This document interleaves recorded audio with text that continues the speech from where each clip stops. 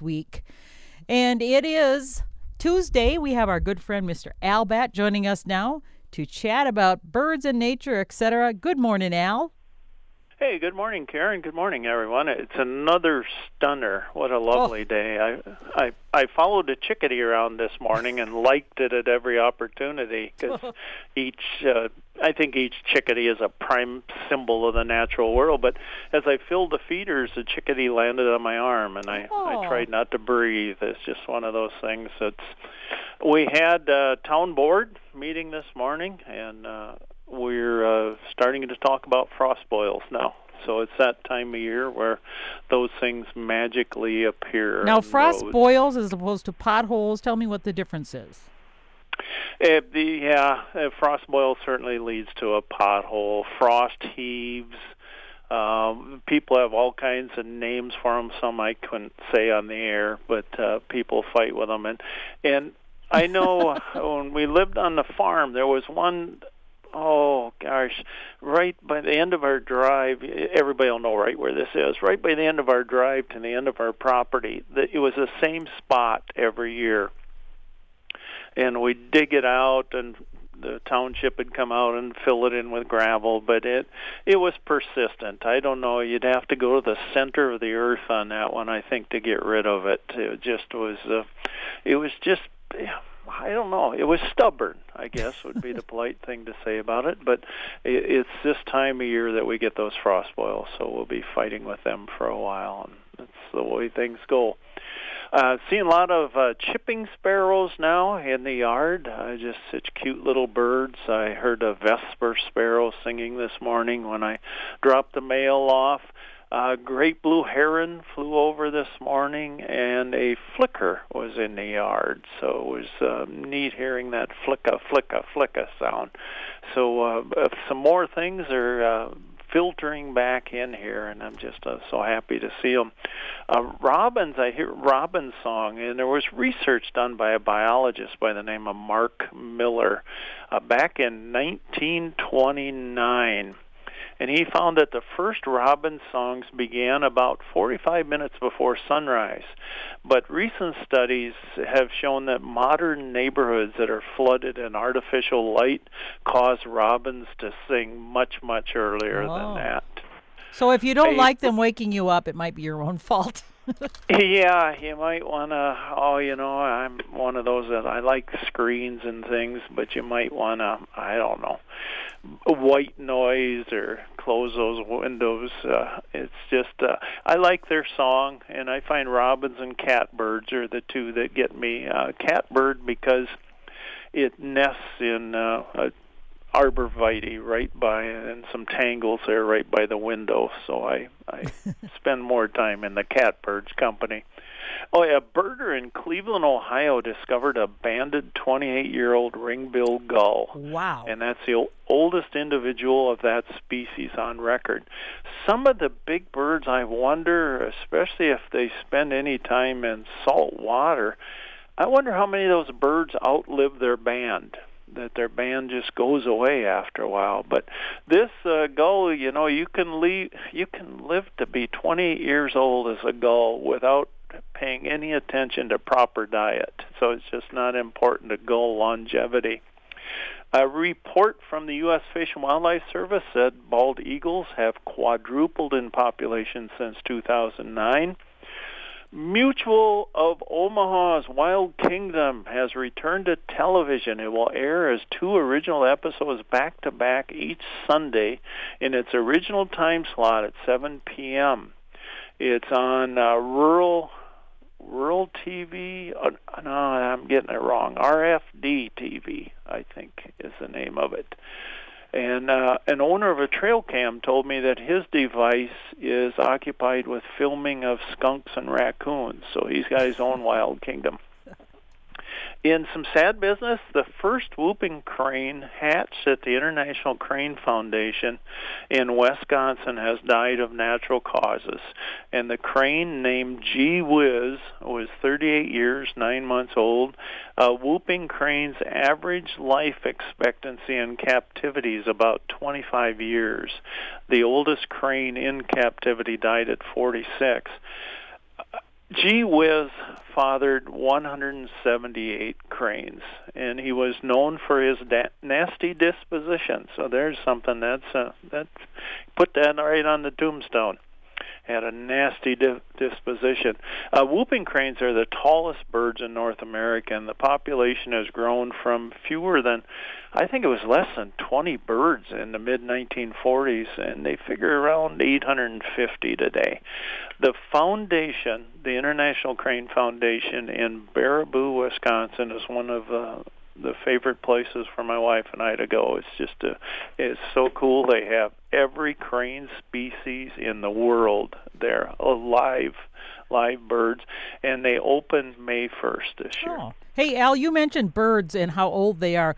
You know how with dog and cat years, there's the equivalent to people years. You know, if you're so old in your dog, you're like this old as people years. Like my cat is now 10 years old, so she's the same age, like 57 years old as I am. Do birds have equivalents of people years? I was just curious. I don't believe they do, because okay. We've got the little chickadee here that makes a couple years. He's doing pretty good. And then we have something like one of these cranes that lives 40 years. Oh. So the bigger birds typically live longer than the small ones. That's a general statement, I realize, but it's pretty typical. The bigger the bird, the longer they live. So no, there isn't anything. And parrots, some of them outlive us. Mm-hmm. So okay. And I don't know how they figure in there, parrots, because some of them aren't huge. Some of them are big birds, but some of them aren't all that big. And boy, they live a long time. Oh, I listened to biologist Sarah Winnicky, and I can't remember where Sarah's going to school now, working on her PhD, I believe. And she spoke about interesting brown-headed cowbird research. And she found in one dickcissel nest, which is dickcissels usually are pretty much our last bird to migrate here each year, and they nest here. She found 8 cowbird eggs in one dickcissel nest, 8 of them.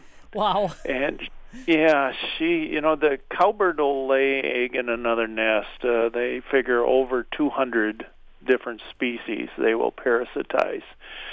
And she added that there is some thought that those dickcissels might feed their own babies more than they do the cowbird babies. So they are feeding them, but just not as much. And Sarah mentioned, and I've heard this through the years, is called the mafia hypothesis. Yep, that mafia. And that suggests that the hosts accept parasitism to avoid retaliation against their nestlings. And I believe the one I read was about grasshopper sparrows, where if the grasshopper sparrow parents were not feeding the baby cowbirds, the cowbird parents would come in and do damage to the grasshopper baby. So if they feed the cowbird baby, then the grasshopper baby does all right, because the mafia doesn't come in and terrorize the poor thing or do it in. So it's, folks, it's tough everywhere. The NCAA is for the birds. And I mean that in a good way. The NCAA men's and women's tournaments have teams with a lot of bird nicknames. Some have won national championships. There's the Stanford Cardinal, they just won, the Louisville Cardinals, the Marquette Golden Eagles, the South Carolina Gamecocks, the Kansas Jayhawks, which I don't know what a Jayhawk is, but it's certainly birdy sounding. The Oregon Ducks won the first NCAA men's basketball national championship in 1939. And other avian handles that we're probably pretty familiar with are the Iowa Hawkeyes. I will say that few teams are named after body parts of birds, but the Hawkeyes are. The Creighton Blue Jays, although they spell Blue Jays as one word and it should be 2 words. And the Virginia Tech Hokies. And that's a manufactured nickname, but the mascot, the Hokie bird, is certainly looks like a turkey. So those would be some. Aren't there some penguins too? But penguins, I think, are hockey or something. There's a lot of bird names out there for teams for whatever reason.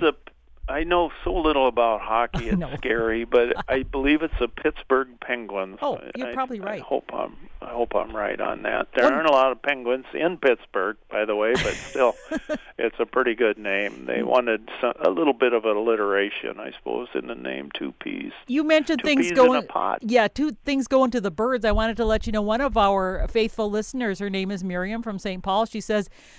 She forgot to tell me, but a week ago or so ago, she received Al Batt's book, A Life Gone to the Birds. She ordered it from your website for her dad, who loves birds and humor. She says, "I'm sure my dad will love it, and I'm going to order one for myself too." She said, "I should have done that in the first place." She says, "I get to see so many birds from my office here. Just saw 2 Canada geese flying by, and earlier 2 eagles flying around." She says, "I guess I'm surprised to see eagles right here by the highway as much as I do, but I love it." So she stares out the window sometimes just watching the birds. And now she's up in St. Paul at Concordia University. So, I mean, I guess I'm surprised to hear her right up there by the, where that's kind of like by 94, I think. Why would the eagles, wouldn't that be kind of a dangerous place, or are they just happy to be wherever?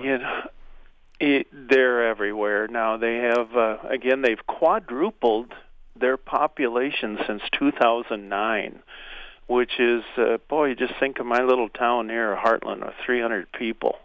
In about a little over 10 years, if we went to 1,200 people or so, or 1,500 people, that'd be incredible. So they have to spread around to find places to make a home. And Miriam, how nice to hear from you. I watched a pair of Canada geese fly over today, honk-a-lonking along, and it was just really cool. And I have an office, too, where I work, and I pretend to work anyway. I look out there, and it's really easy to be distracted. So I understand that, but yet it does the heart well, I think, to look at those kind of things. So Miriam, thank you in every way I can think of thanking you. Thank you very much. Miss Lona sent me a thing on murmuration of starlings, and Harvey Benson from Harmony sent me a thing on murmuration of starlings. And the cool part is they were different videos of the murmuration of starlings. And here, starlings cornered the yard for a while. Now, today I haven't seen them at all, but a few years ago, I was out doing birdie things, and I came under a flock of countless starlings, and it was a murmuration. And I hadn't planned, I hadn't even seen them. They kind of snuck up on me. They zoomed over me, and I heard this incredible whoosh that was both thrilling and mesmerizing. It caused the hair on my arms to stand on end. What a splendid gift that was. I just wanted to fall down on the ground and kick my feet like we did when we were kids sometimes when we were either ticked off or just so excited about something you didn't know what else to do. You either ran in circles acting like a goofy person, or you just fell down on the ground and went, "This is the best day ever." I should have talked about this last week, but boy, I did not. Mark Malepsy, who is my barber in Albert Lea, and he keeps track of the ice-out dates on Fountain Lake in Albert Lea, and it was March 24th this year. The earliest ever was March 7th of 2000. The latest was April 27th of 1951, and again in 2018. Last year it was April Fool's Day. Fountain Lake has the third oldest records in the state, so they go back to 1912. Lake Osaka's goes back to, or Lake Osakis goes back to 1867, and Lake Minnetonka began in 1870, but they missed a couple years and has been continuous since 1887. So it's really neat. Mark produces this list of every year and when it was out, and it's really neat to see how, and you try to remember, 2018, it was colder a lot longer. Tammy Vogel said, "I saw my first kettle of pelicans today. Unfortunately, I was driving. Thankfully, I have a sunroof, and sorry to the Subaru that was behind me. Always such a fun spring sighting." And I live out in the country, Tammy, so we're used to that because we have people that drive around and look at the crops when they start coming up, and so maybe we're better prepared for that sort of thing. Glenn Saldy of Clark's Grove found an injured great horned owl, and he got a hold of the Raptor Center. Kathy Paulson lives in Geneva, says our daughter Krista was here this weekend for Easter as well to help her dad celebrate his birthday. While she was out with her dog in the backyard, she happened to see a nest in a tree and wondered if we might have an eagle nest. Later, she was able to see that the nest belonged to an owl and was able to get a picture of the owl sitting in the nest. I got on the computer and was able to learn a lot about the owl, what the owls like to eat, which surprised me in some respects. One of the things that we learned is they like to eat moles, and we have discovered that we must have a lot of them in our backyard as we are seeing a lot of their trails. Krista also wondered how come she hadn't seen any of my hostas peeking through the ground, and now we are wondering if the moles have taken over the flower bed and proceeded to eat their roots or whatever and kill them. I guess we will have to keep an eye on things to see if the hostas might be late and peeking through the ground or if they've been killed. Kathy, they don't eat the roots, moles. They're looking for grubs and earthworms. That said, they could certainly damage the roots in their travels going from here to here. Well, if it makes her feel any better, none of my hostas have really peaked up either. I think it's still just, they're still just sleeping. So. Yep, same here too. Yeah. I had to look after, because then she made me think, what? Well, I don't know. So I had to look. So, yeah, I think they're still on their way, Kathy. So and the owls, the pictures she sent were indeed of young ones. They had that kind of furry, fuzzy look to them. Helen Abramson, who listens from Duluth, said, while walking around outside with my walker yesterday, I watched a raven fly with a long twig in its beak. Right over my head and into an evergreen tree. It came out of the tree without the twig and went back to a tree at the edge of the lawn. I watched it grab a small branch of the tree and start twisting and bending it. It had to work hard for quite some time to get it loose. The head was going back and forth. He finally got it broken off and flew off with a Y-shaped branch to the same tree. Stayed in that tree longer the second time, so I moved on, having enjoyed what I did see. Helen, I have seen that with crows and ravens, and it's just, I'm glad you got to see it. It's really cool. I watched one once, and it dropped a branch, and it didn't fly down and pick it up. It went back to the tree and broke off another one, and then I went out later and it dropped another branch, and when it dropped the branch, it just left them lay on the ground. I don't know if that's typical of what they do, or maybe the branch just didn't work and it said, to heck with that, I'm throwing it down there. But they like to break them off a tree to use in their nest. A listener said, where do sandhill cranes seen in Nebraska in March nest? The most numerous and smallest subspecies there is the lesser sandhill crane. The Canadian sandhill crane is the one that's intermediate in size, and that makes up about 15% of the birds staging along the Platte River. And then the greater sandhill cranes, they're about 5%. So 15% for the mid-size, 5% for the greater, and then 80% about for the lesser. Greater sandhill cranes, again, those are the big ones. They nest in the Great Lakes in the inner lake region of Manitoba. The Canadian subspecies breeds throughout central Canada from Hudson Bay west of the Rocky Mountains, and lesser sandhill cranes nest across the northern reaches of Canada and Alaska. I think the last time I read anything about, there's about 80,000 of those birds cross the Bering Strait and nest in eastern Siberia. Each of those cranes spends about 29 days along the Platte River. 90% of its diet is corn.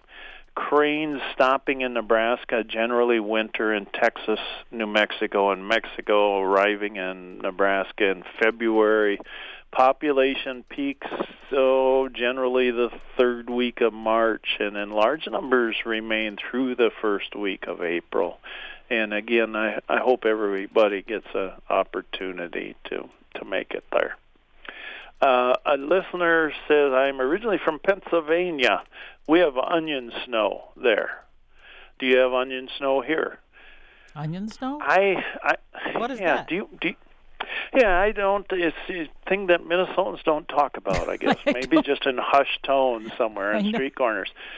I know in Pennsylvania, the Pennsylvania Dutch call onion snow, and I'm sure they originated the term. It refers to a snowfall that occurs after the spring onions have been planted, or is an indication it's time to plant onions.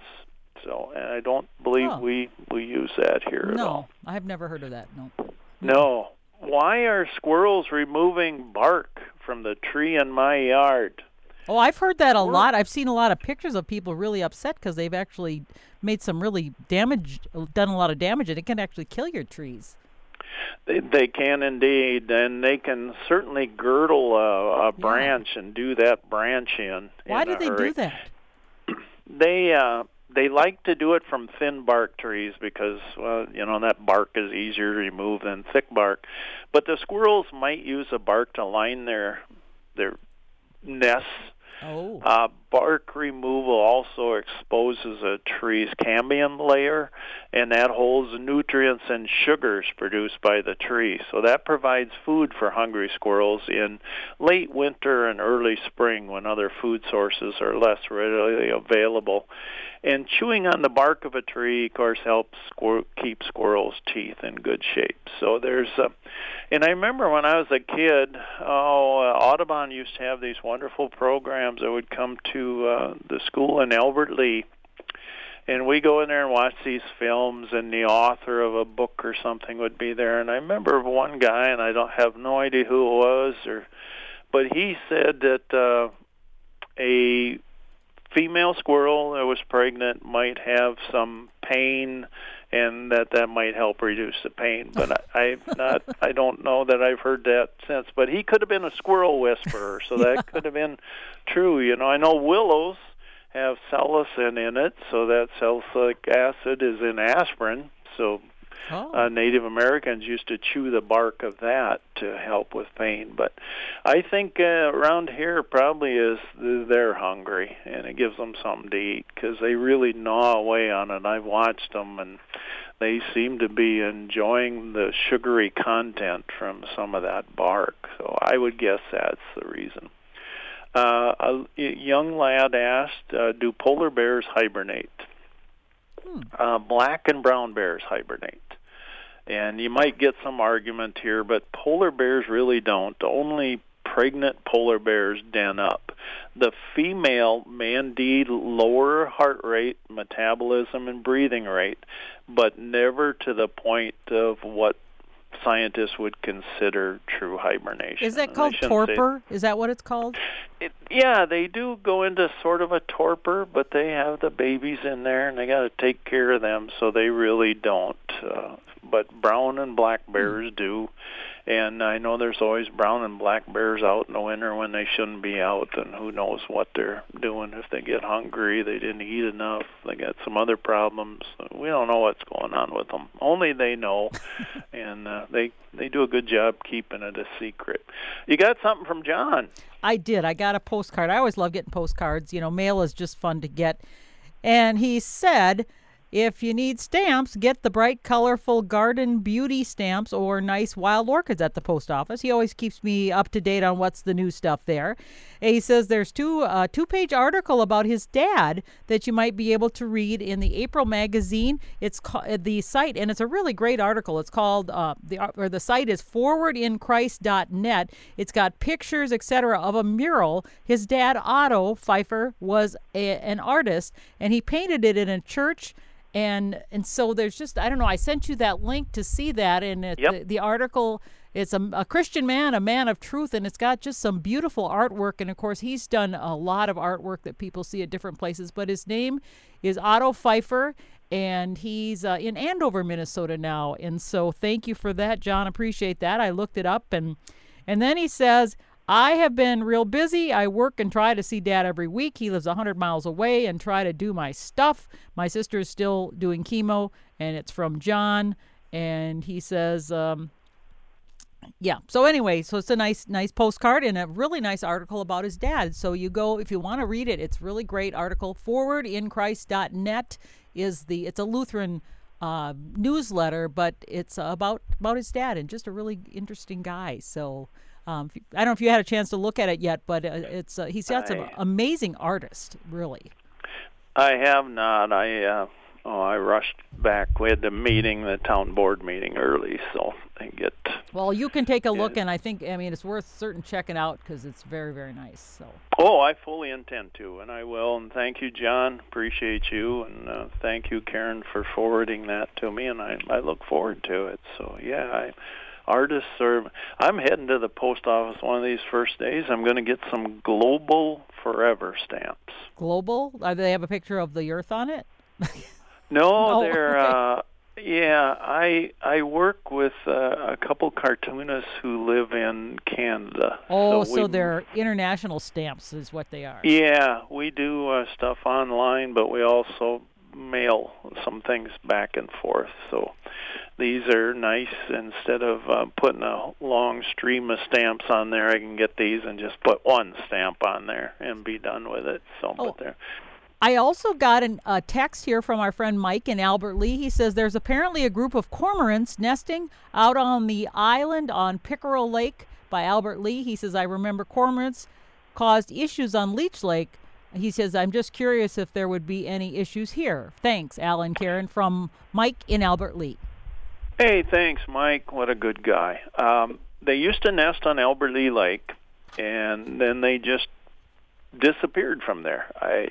They will kill the nest tree very often, just like great blue herons do, because their droppings are very acidic. Up at Leech Lake, the fishermen were having a lot of problems with that, so they got egg shakers to go out and shake the cormorant eggs on the islands. Oh. So it's like chickens. If you took away all the chicken, if the chicken is incubating eggs and you took away the eggs, she'll probably lay some more eggs. So she's incubating. Cormorants were kind of that same way. So they would shake the eggs, making them so they would not hatch, and put them back, and then after a while the cormorants would give up. I don't know if they'd be a problem on Pickerel Lake. Pickerel Lake is one that was drained a while ago to trying to get rid of the rough fish, and it's kind of cool. I don't know how the people that live around Pickerel Lake will feel about it, but I think it's kind of cool to have a cormorant rookery going in there now, because I missed the one seeing the one on Albert Lea Lake. So now I'll have one to look at.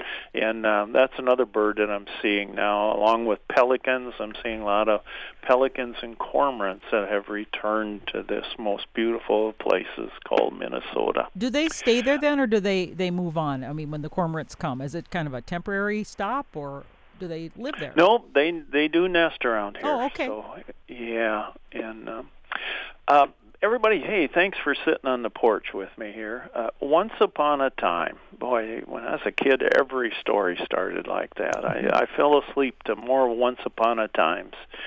There were more mother-in-law jokes than there were mothers-in-law. And my mother-in-law was no joke. I loved her, and she, the baby of 6, has just died at the young age of 93. And even though she spent considerable time on the brink, death startles, and those we love always die too soon. My son said Grandma's love was unconditional, and she was one of those ladies that made me feel, or one of those people, as if I had all the leg room I needed when I was around her. The ironing board at Lorraine's was always up in her house, except when company was expected. A sprinkler head was inserted into a soda bottle containing water. I remember it was a 7-Up bottle, but my remember might be incorrect. Clothes were sprinkled and then set aside before ironing, and this helped remove the wrinkles. She spent substantial chunks of time flattening cloth. She did the Batt family laundry once when my wife and I were newlyweds, and hung the clothes outside on the line so they'd smell like the world should. Her dog found my beloved University of Minnesota sweatshirt intriguing and tore it from the line and to shreds. Lorraine worried I'd be angry. How could I be mad at someone who did my laundry? How do you get over the death of a loved one? I don't know. I never have. Part of belonging is leaving, as Dorothy did with her ruby slippers. Lorraine has gone home. We cry, we laugh, and we're given a rainbow. I miss my mother-in-law. I love her very much. So if if it's safe and you got the opportunity, man, go out and just hug somebody you love. Thanks for listening. Heartland is well worth driving past, and do something wild today. Get out there and look at a bird. Thank you, Karen, as always, for your company. Man, I don't know what I'd do without Tuesdays with Karen. Aw, well, thanks. I feel the same way, Al. It's great to chat with you again, and we will be back again. Enjoy the rain. Thanks. All right. Bye-bye, Al. It is 10:33, and you are listening to A Minnesota Morning on the Maverick. I always love Tuesdays with Al as well. I've got some Suzanne Vega for you here, and then we'll have more music coming up. If you have any requests,